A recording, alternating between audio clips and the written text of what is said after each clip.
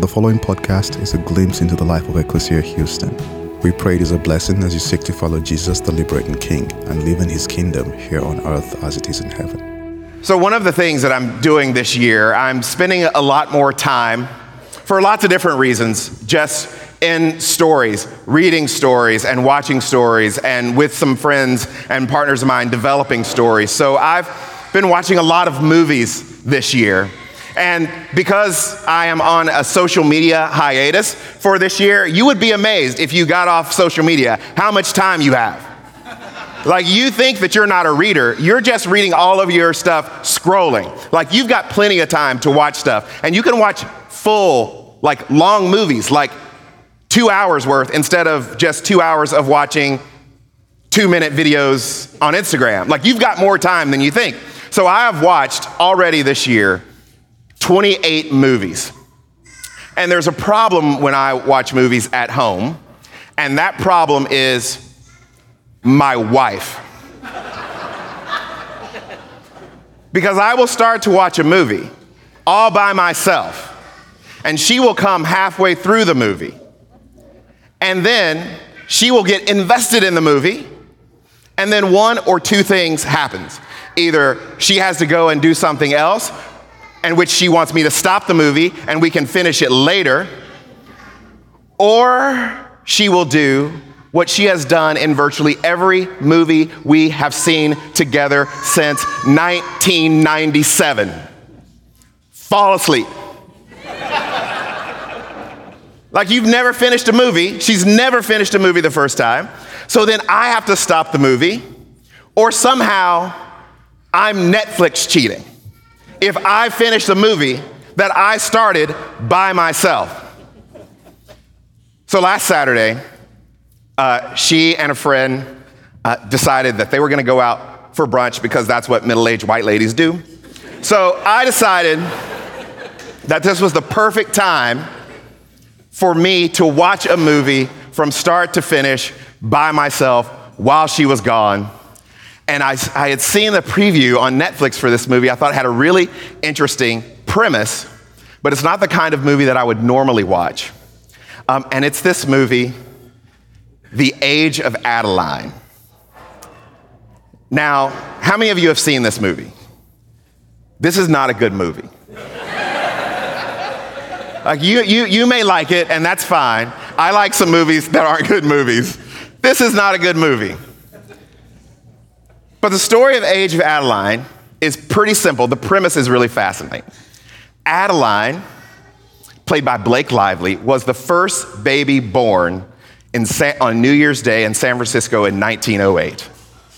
And she has a pretty standard life. She grows up, she gets married, she gives birth to a daughter, but her husband is killed in a construction accident during the construction of the Brooklyn Bridge in 1937, leaving her and her daughter. And 10 months later, there is a freak weather event where she drives off the road into a body of water and dies. But because of this freak weather accident, her car is struck by lightning and she is revived. But the thing is, whatever happened in this freak weather accident with the lightning, she stays the same age for the rest of her life. She stays 29. Now, I know for many of us, the idea of staying 29 sounds like a pretty good deal. Matter of fact, some of you have been lying for a long time about being 29. Like, the next time you see 29, it's gonna have a 1 in front of it. But we'll just keep that to ourselves. But this becomes a problem because everybody that she knows gets older, but she doesn't. And so what that means is that throughout her life, she has to adapt to the reality that she gets older and no one else doesn't. Her daughter gets older, and suddenly she's got a problem. because she can't tell anyone. And one reason she can't tell anyone is because she herself doesn't actually know what happened, like what caused this, why is it this way? But like many of us, she didn't want to be just an object of study, like to go and be put in some laboratory someplace. So as she gets older, she moves around the world because she's not aging. She changes her name. She travels the globe learning new languages, doing different things. And suddenly, all of that begins to change when she falls in love with a man named Ellis. And Ellis is just one of these guys that every woman wants to fall in love with. Like, he's kind and very handsome. Like, I know it's bad when I'm watching a movie and I'm like, that dude's good looking. Like, and he's rich. And they do all of the stuff that happens in like Hollywood movies when people fall in love. And then Ellis decides that he wants Adeline, who he knows as Jenny, to meet his family. And so he's wealthy and his parents are wealthy. And so he invites them away, as all wealthy people do, to their weekend house where grown men wear button-downs and slacks on the weekend for reasons that are beyond me.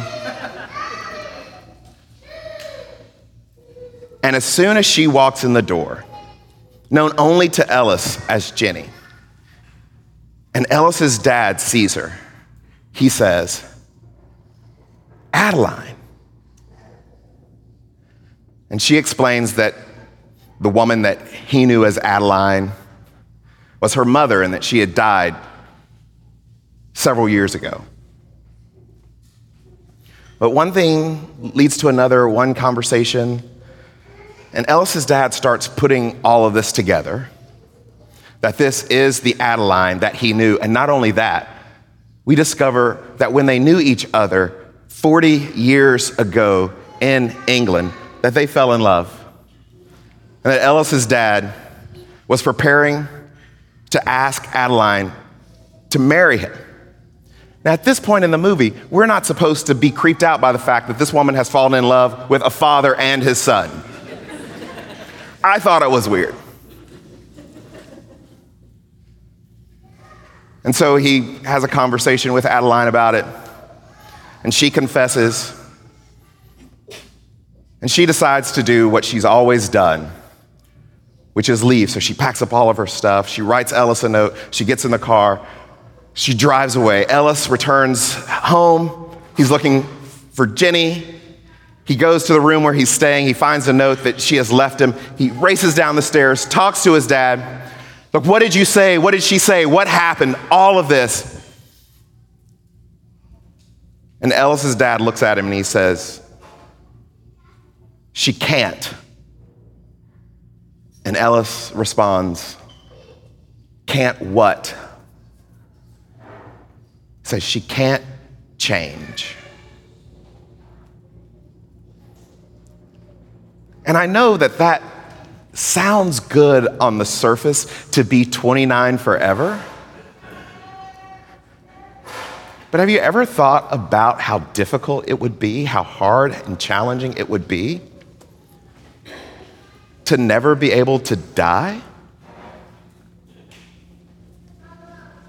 To never be able to surrender? To never really be known, or to know because no one could ever actually know you. There are pieces of you that are always hidden away.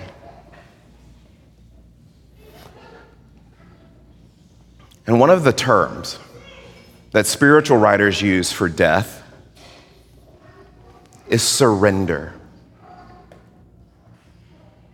One of my favorite theologians says that the spiritual life is a series of surrenders.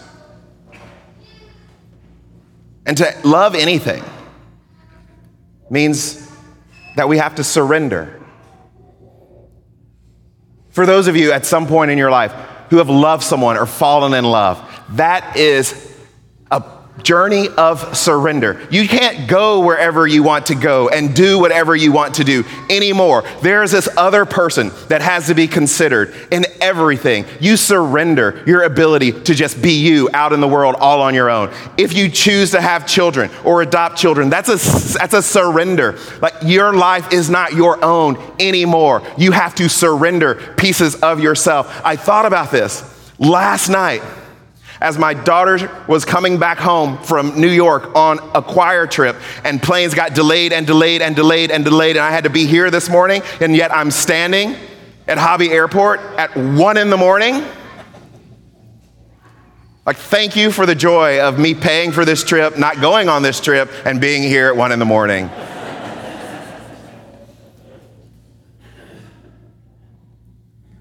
To love well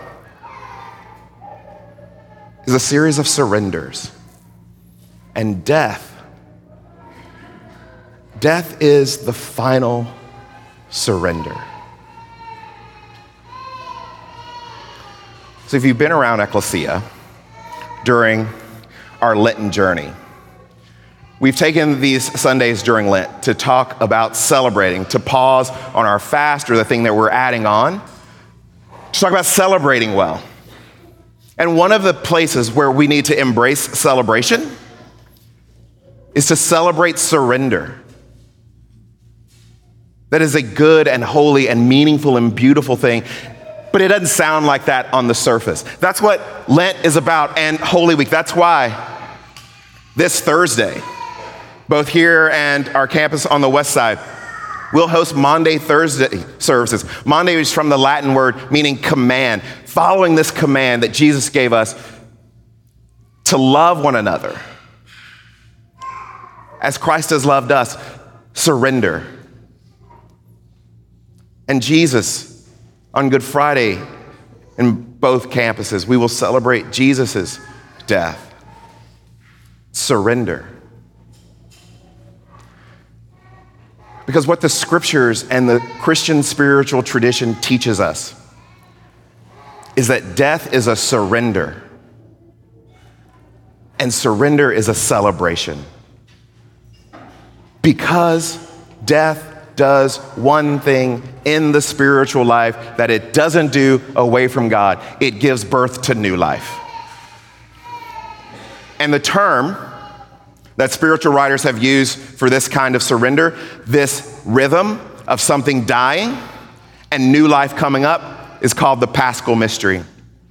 And Ronald Rolheiser writes about the Paschal Mystery this way. He says, the Paschal Mystery is a process of transformation within which we are given both new life and new spirit. It begins with suffering and death. It begins with suffering and death.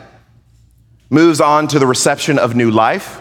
Spend some time grieving the old and adjusting to the new. And finally, only after the old life has been truly let go of, is new spirit given for the life we are already living.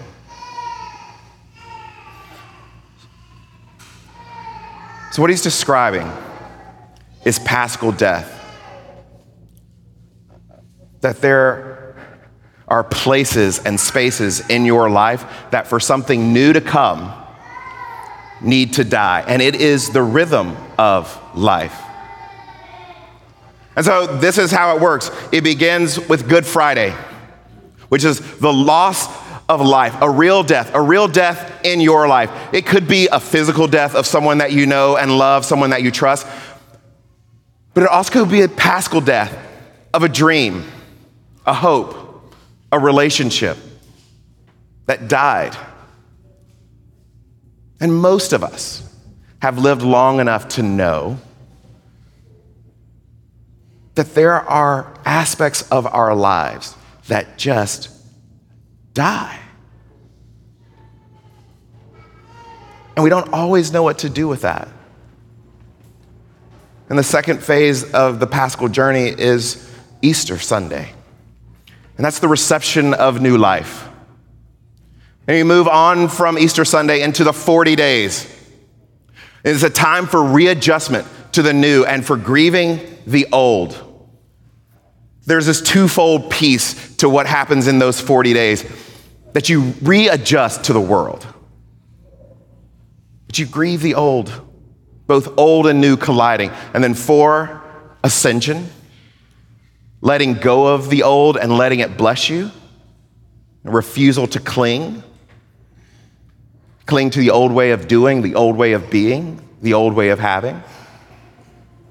And then finally, Pentecost, the reception of new spirit for the new life that one is already living.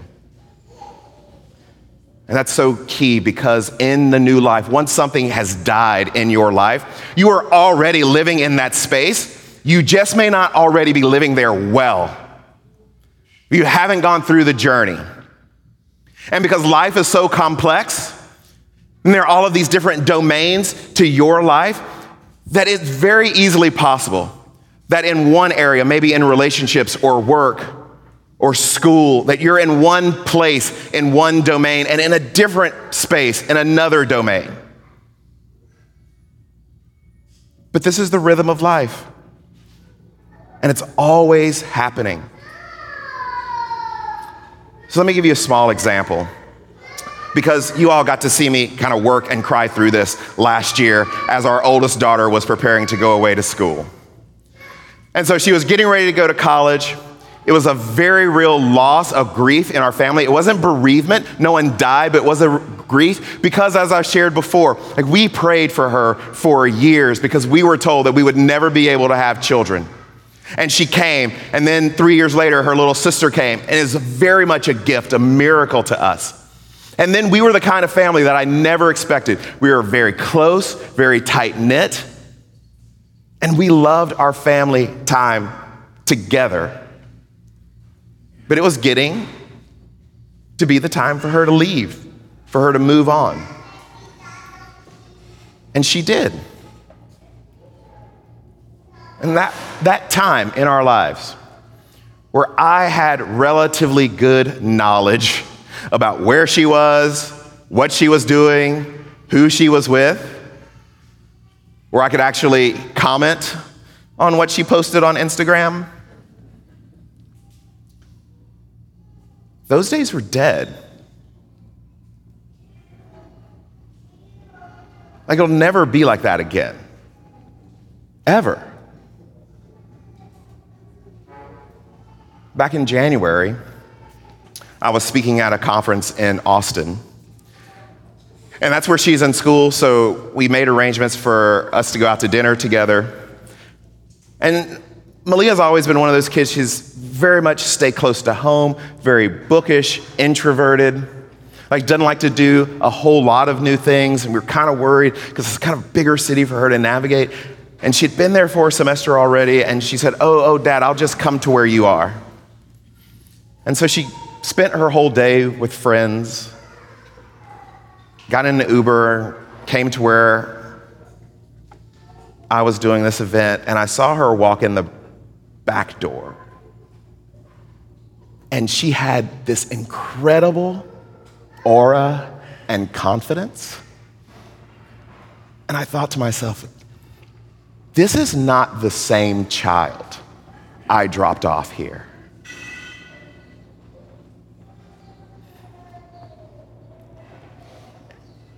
And it's been good in our home these last months with just me and Rochelle and Kate. Like, we have discovered new things about Kate and spent time together. Rochelle and I decided, since the girls were gone, we would just go to New York this week because we could. There's new life. But the old had to die. And we had to grieve it well. Now imagine the opposite. Because some of you have probably been there. Some parent who says, you know what? Just because you're graduating high school, like, you're staying here in town. These are the colleges that I'll pay for, and if you don't go to one of those, you're on your own. Or you're gonna go into the family business. Or you're gonna do whatever we tell you to do. Clinging. A failure to surrender, to let it die.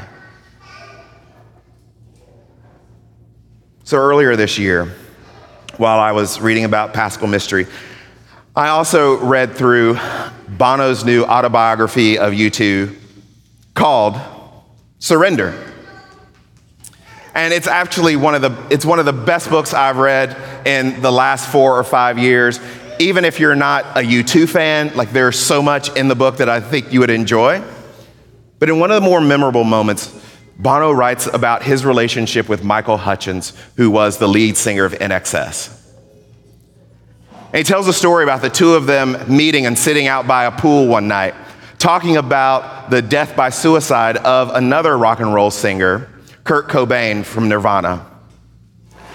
And Hutchence was talking about how indulgent he thought that was, but he said these words. He says, I think if he could have just seen past this little stretch, like if he could have pushed through, then he would have been okay. Well, then more things happen, and Michael and Helena, his wife, grow apart from Bono and his wife, Allie. And Bono talks in the book about how, for him, that's one of the great regrets of his life, that he allowed that he and Allie allowed their judgment to create distance between Michael and Helena. Michael and Helena divorce. It's very ugly. There's all kinds of difficulty between Michael Hutchence and his kids. He can't see his kids. And so Bono gets a call one morning and is told the news that on a Sunday morning in Australia, Michael Hutchence, in his hotel room, dies by suicide as well. And Bono's response to that is a song called Stuck in a Moment You Can't Get Out Of. And he says it's not a very kind song, it's not very open, it's very judgmental, but that's where he was when he wrote it. It's absolutely one of my favorite U2 songs, but here is the chorus. It says, you've got to get yourself together. You've got stuck in a moment, and now you can't get out of it. Don't say that later will be better. Now you're stuck in a moment, and you can't get out of it.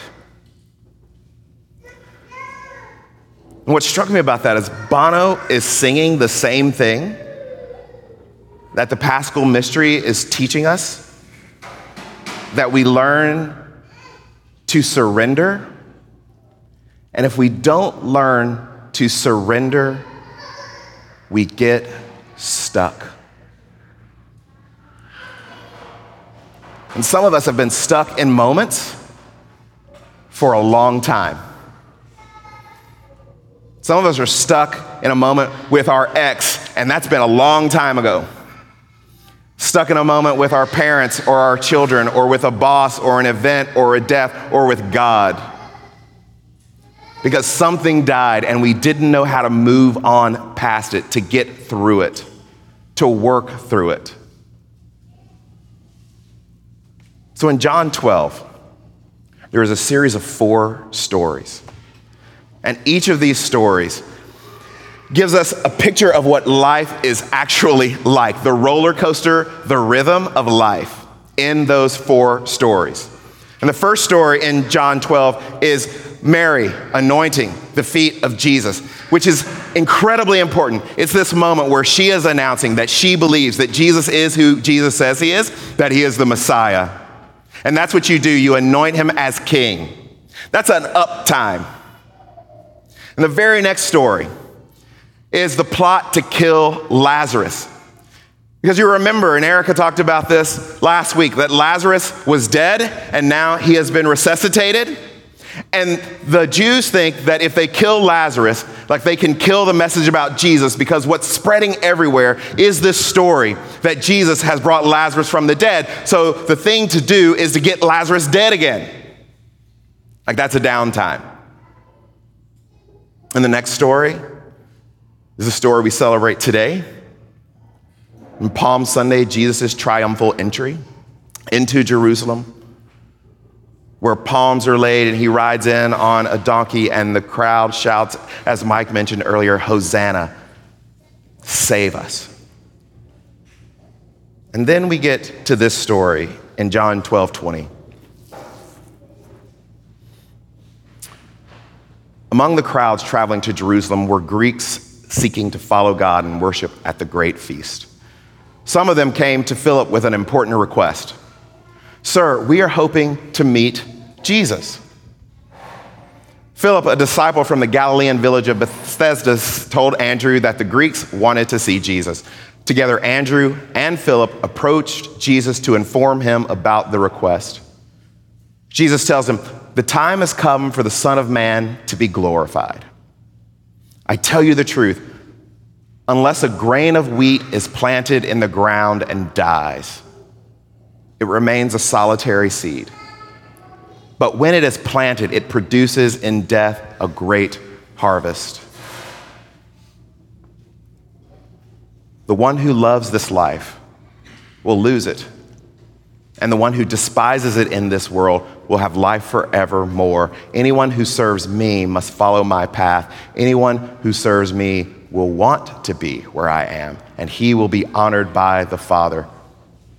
My spirit is low and unsettled.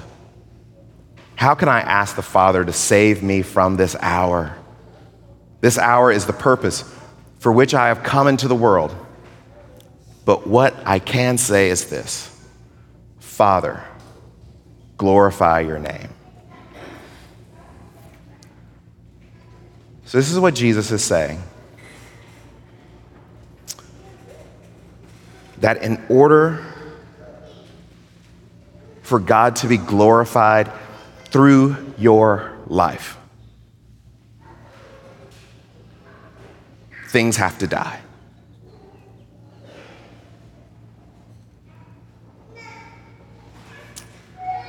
It's when the seed falls to the ground, that's when it produces much fruit.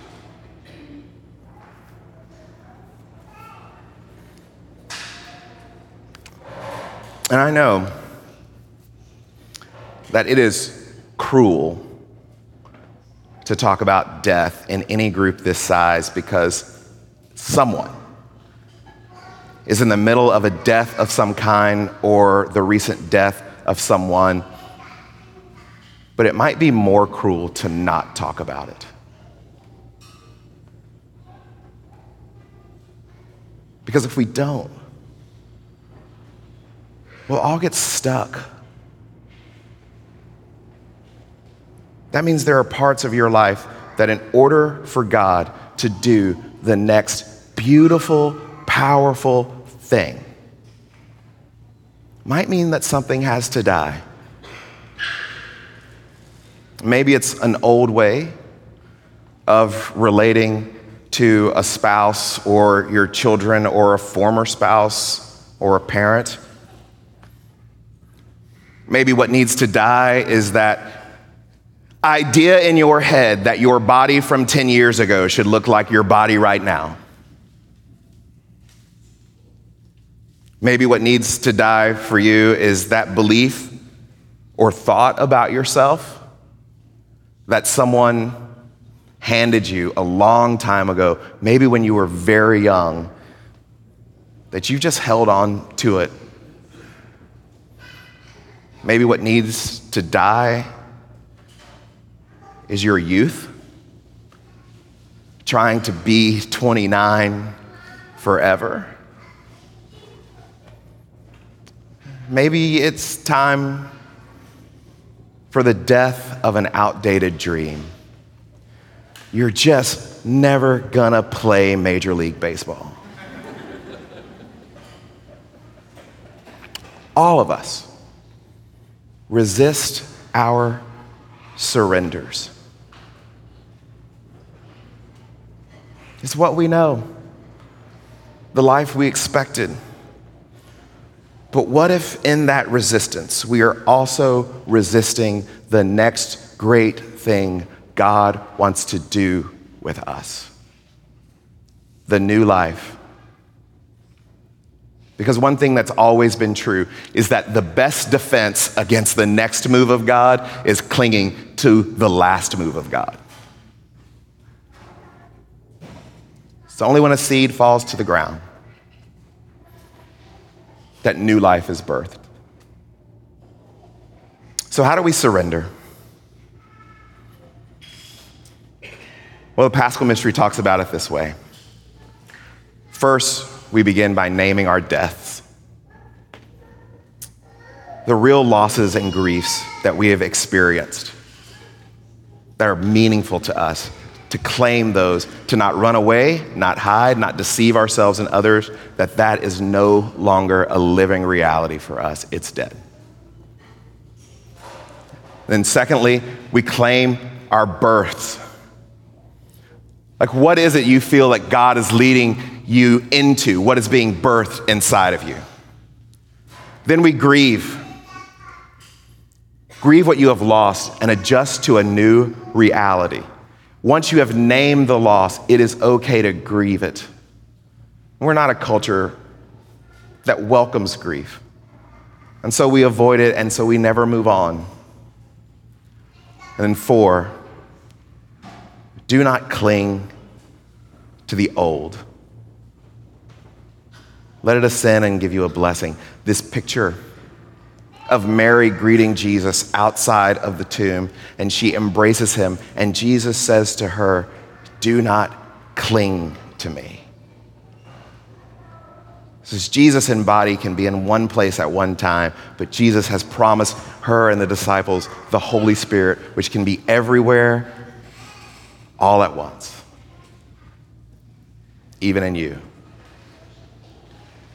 And then 5, accept the spirit of the life you are, in fact, living. And this is the beauty of the Paschal Mystery, is that you don't get to choose it. You don't get to choose what space you're inhabiting in life. But you do get to choose whether or not you want to get stuck or whether or not you want to surrender. But only one of those leads to new life. Thank you for listening to our podcast. If you would like more information, please visit our website at www.ecclesiahouston.org.